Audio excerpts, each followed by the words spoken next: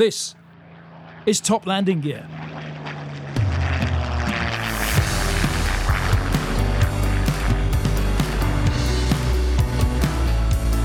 Cleared for takeoff.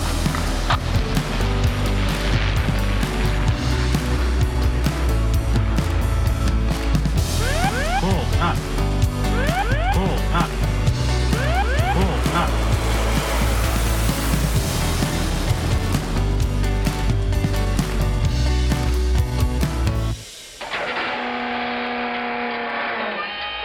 Hello and welcome to Top Landing Gear. It's Roy here. Rob is currently off commentating on tennis somewhere glamorous, so it's me doing the introduction to this, the second Full Flaps edition, following on from the start of Series 3 episode about the Avro Lancaster.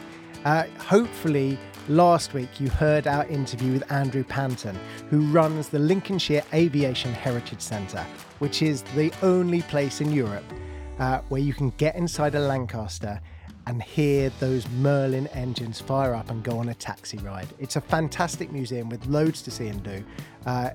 I've been twice and I can't wait to go again because there's still stuff which I haven't got around to seeing. They've also got a Mosquito there which does a taxi ride as well. And the most exciting thing which we found about in this interview, which I didn't even know, is there's a full plan. They are 3 years into a 10-year plan to get that Lancaster flying. Oh my God, how exciting would that be? It's crazy. So this is a follow-up from that episode, because that interview we did talk for a long time, and this part is 3 small episodes. The first bit is us being given a tour inside the Lancaster by Andrew, which was so exciting. And I have to apologise, there are some stupid questions from us, and we do sound like giddy schoolboys at times, because we were very excited. We didn't realise we were going to get on board, and as we were on board, they started moving the plane around. So we were in a moving Lancaster, which was very exciting. The second part is Andrew talking us through the startup process of the 4 Merlin engines. And then the third part is just the sound of those engines. There's no talking at all. So if you're into that, then just let those last 5 minutes run and listen to the engine start up and the aircraft taxi away.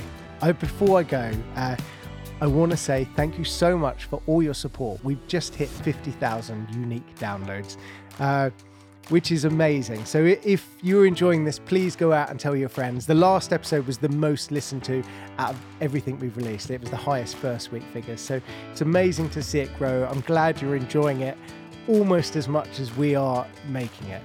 It really is a joy. We will be back next week with another magazine episode all about Lincolnshire, Bomber County, and our stay at the wonderful Petwood Hotel, which was the base of the Dam Busters. So we will see you next week. Until then, get in contact with us, toplandinggear.com, 2 Gs. Until then, bye for now. This is Top Landing Gear.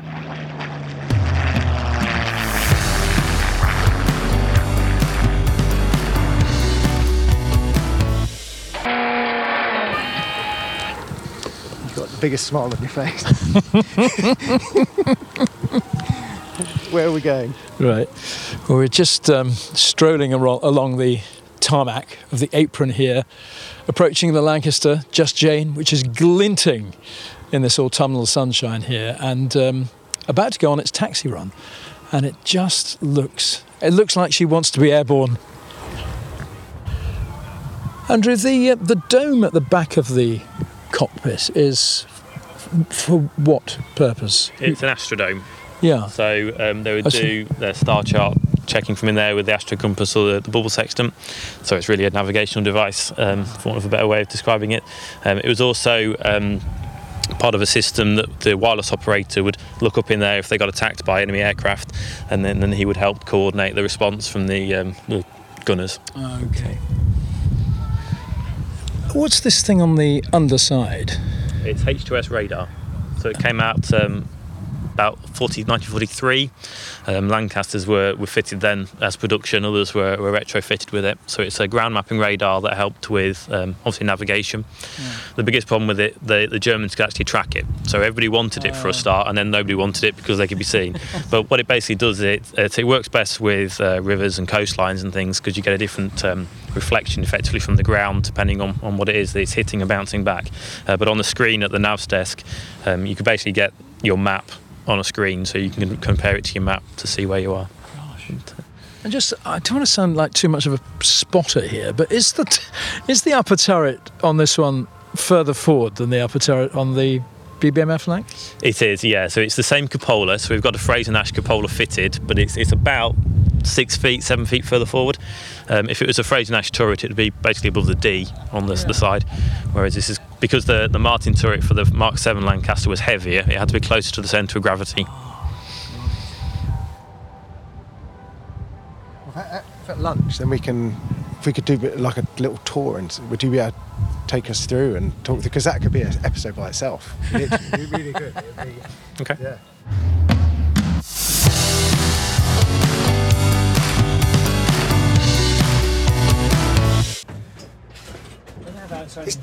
Is James actually? Why is he in the seat? He's doing the brakes. I'm the brake man.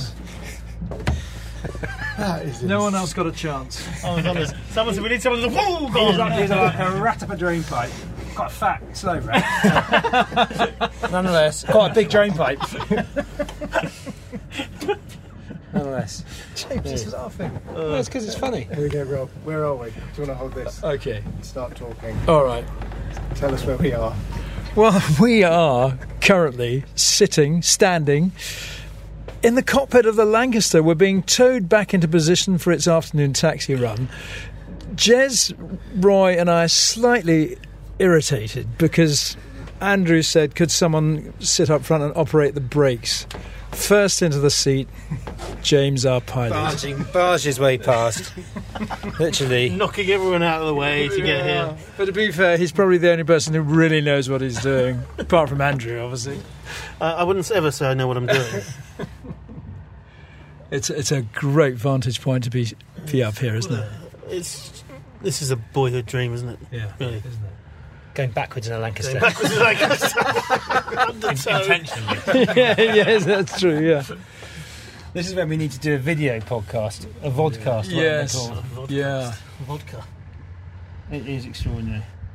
Height-wise, James, this position, is it comparable to something Very like... similar. Very similar to a 777, I'd say. Flight deck quite similar? Yeah, a couple more dials than we have. And I'm sitting on the wrong side.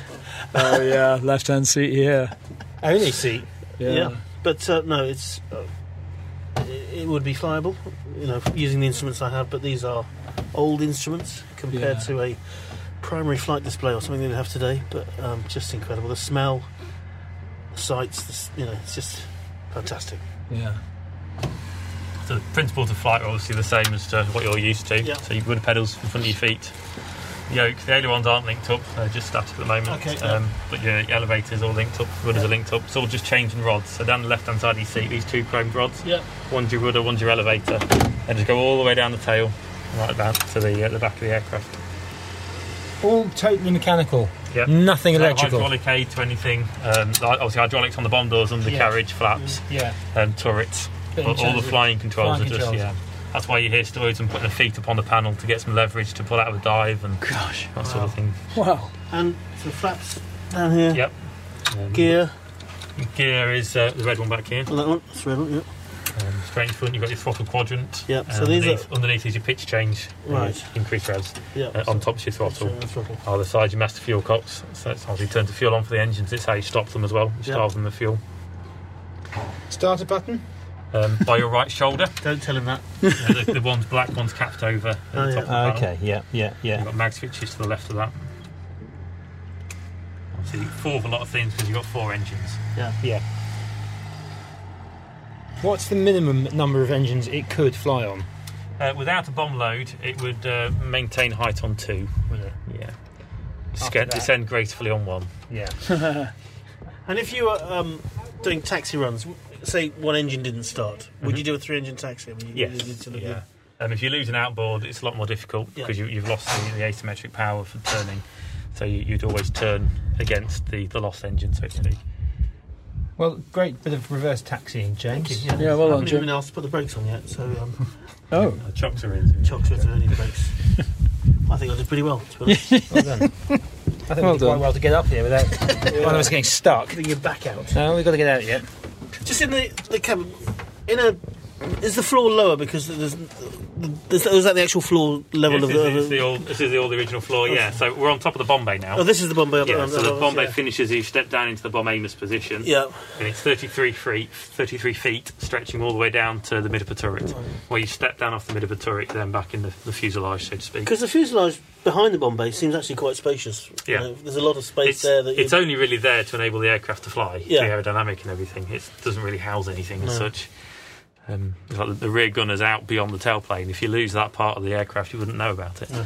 So, it's up here in the cockpit. Obviously, you've got your navigator here, and just around the corner is your wireless operator.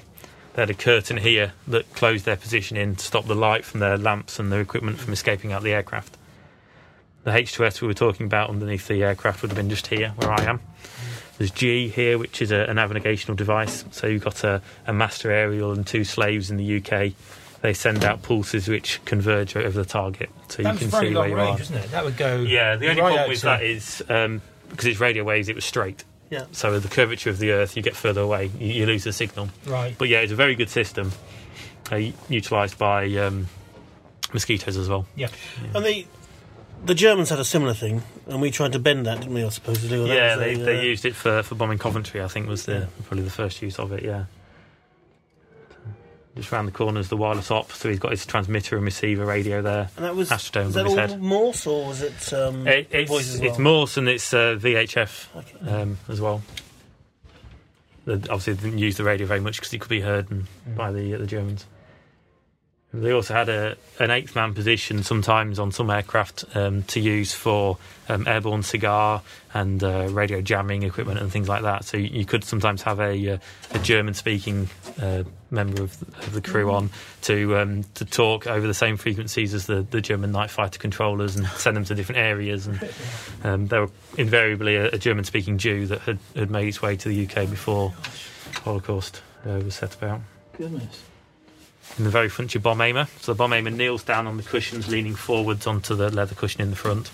Bomb sight straight in front of him, front turret above his head, and the escape hatch underneath his knees. So he kneels on the escape hatch that the front 4 crew members go out of in an emergency. That's the way out for the front 4. Yeah, if you bail out, you go out that way. Obviously, pilot last, keeping the aircraft level for the others to get out. Yeah. The wireless operator is supposed to go back and check to make sure the gunners have got out. He'll then roll out of the door that we boarded on. Mid-upper gunner goes out that door, and the rear gunner's supposed to rotate his turret and go out backwards.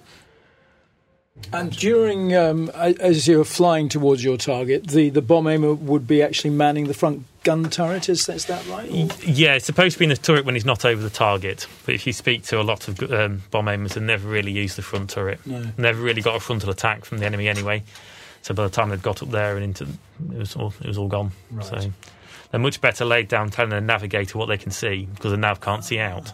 So he's reliant on crew members telling him if there's an estuary or a viaduct or anything like that, so he can relate it to his map. Yeah. And crews stay together as a crew for the whole mission, for the sequence of missions. Yeah, generally, yeah. You will have the odd instance where someone just needs to do a few more trips to finish their tour, for example, and so they'll do that and then they'll get replaced. You hear so many stories of a crew member getting a cold and therefore they cannot fly. Well, while they're not flying, the crew then goes missing and things like that. So, And the whole LMF thing, lack of moral fibre, was, as we would call it, PTSD, I suppose now, but much misunderstood, and some horrific stories of those poor guys who were at the end of their tether. absolutely, yeah. Yeah, so you say lack of moral fibre is what they called it. Yeah. But they didn't want it spreading, so to speak. They didn't want others thinking, well, he's got away without doing ops, I'll do the same. But, I mean, the veterans you speak to, you certainly get the impression that they would have gone even if they knew they weren't coming back. Yeah. Like, that they knew they had a job to do and they were going to go and do it. That was their part to fight the war for the country. So. Yeah, the odds were highly likely not coming back. You knew that every time you got in an airplane. You must less than 45%, wasn't it? Yeah, they had a lower life expectancy than an officer in the trenches in the First World War. Yeah. And people volunteered. Yeah, every aircrew member was a volunteer. Yeah. Can we get James out of the no. seat? Thank you. No. We'll exit the aircraft. Oh no, I have actually said that before, but sorry. I mean, not that I don't want to, but you go.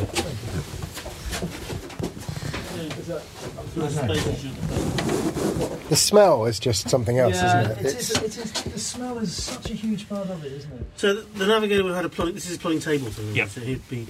Yeah, so on Mark 7 Lank, you had a bench seat that bolted Yeah. through the floor and it just tipped 90 degrees to lay past. Earlier ones had a seat which rotated on that post there, so it came out and swept back in. Do you remember it all from your taxi ride? I do. Or is Yeah, it all it's fresh to you? incredible. It's just frightening to think. You know, I'm pretty fit and agile, and it still took me 5 minutes to get Yeah. from that escape hatch at the back to here. And you've got to do it in an aircraft that's on fire, Yeah, with being spinning.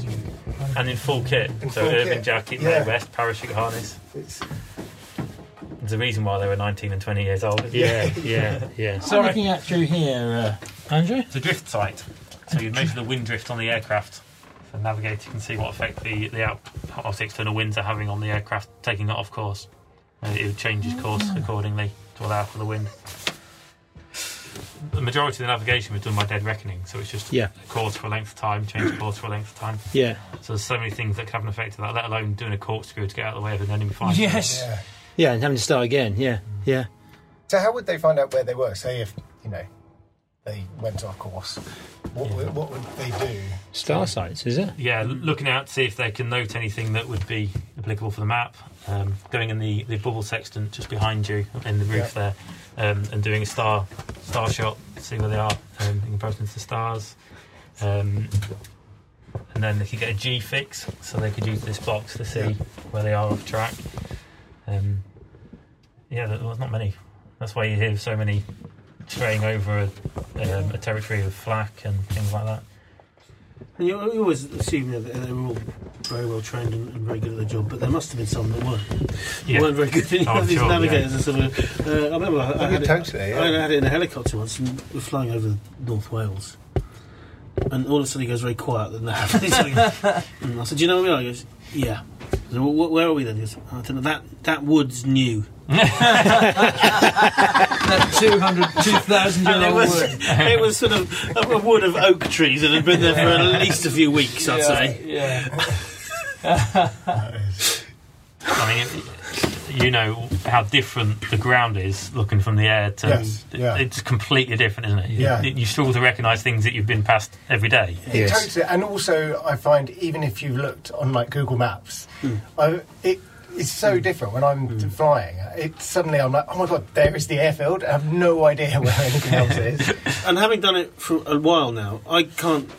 If someone shows me the sat-nav views where it's your point of view, I say, no, I need a map. I have to look at it from above. If it's not from above, it doesn't make any sense to me. Yeah. And it's almost gone the other way now. Well, fantastic.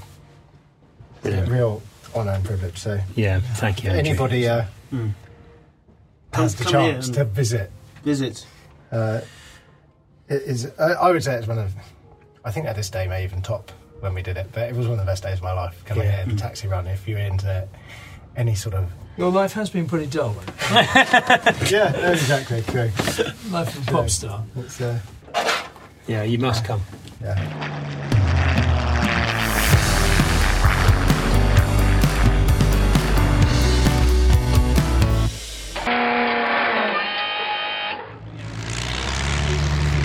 I always start number 3 first because it's got hydraulic pneumatics on it.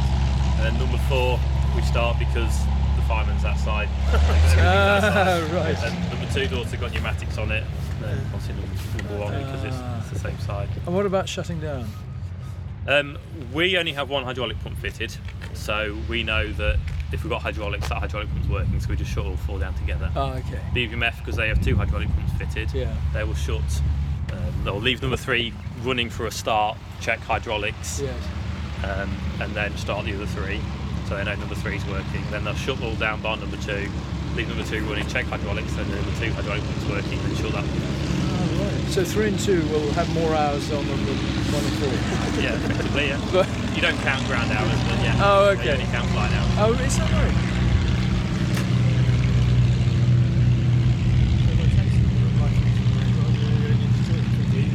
We don't know where the engine's fitted, but So you're here where the engines are installed. So when that time comes,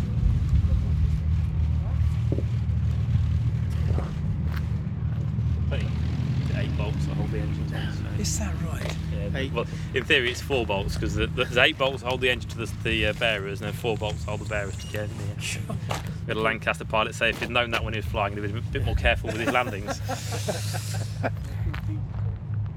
Yeah, there is one nut that holds the cock on that's called the Jesus nut. Because if that comes off, all you can say. Yeah.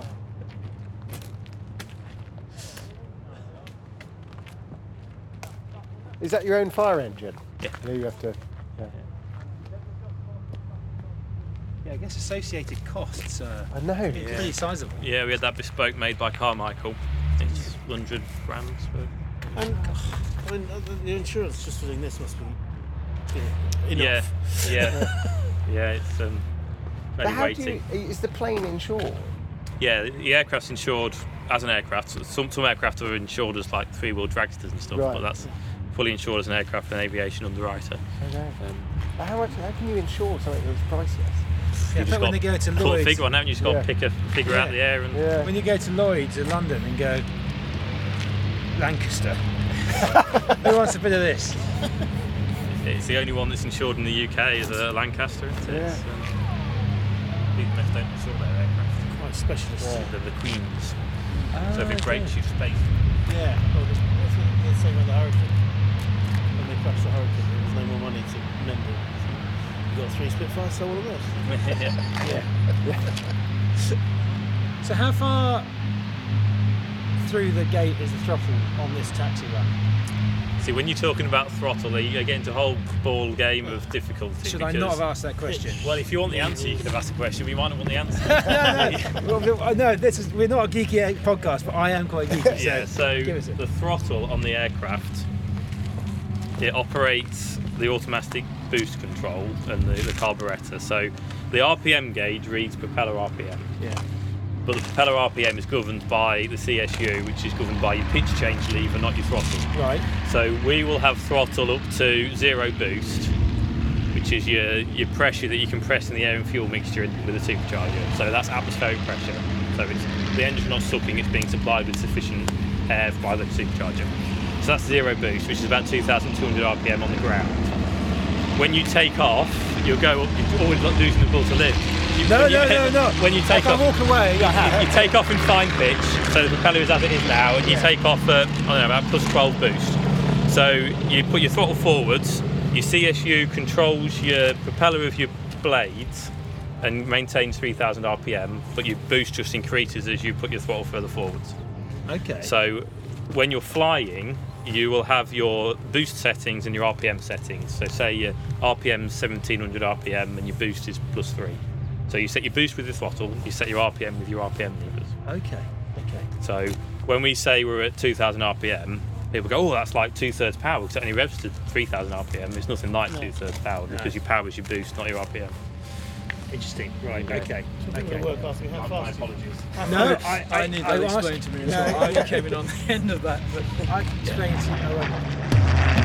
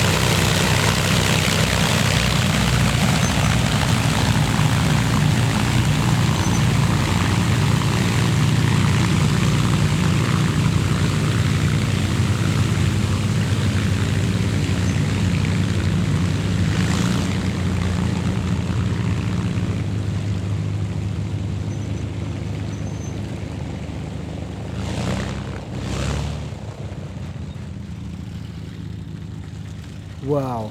Well done if you got to the end of that. I wonder how many people did. I put that there for myself. It's a very thought-provoking and evocative sound. My grandfather flew Avro Ansons and Lancasters for the Royal Australian Air Force in the Second World War. So it means a lot to me, and it was an incredible experience. I said to take that taxi ride a couple of years back. I urge you to do it. I know we've said that several times in this podcast, getting bored of it. I think we are not getting any money from Lincolnshire people or the Lincolnshire Aviation Heritage Centre. We're just massive fans. So go and visit them. You can't go on, if you're not going abroad this summer, go up to Lincoln and visit all these incredible sites. And next week, our magazine episode, we're back in the studio together talking all things Lincoln, Bomber County, and about our stay at the Petwood Hotel, which is where the Dam Busters were based. We will see you then. Until then, get in contact with us across the socials. Tell your friends. We're at Top Landing Gear, 2Gs. And until then, bye for now.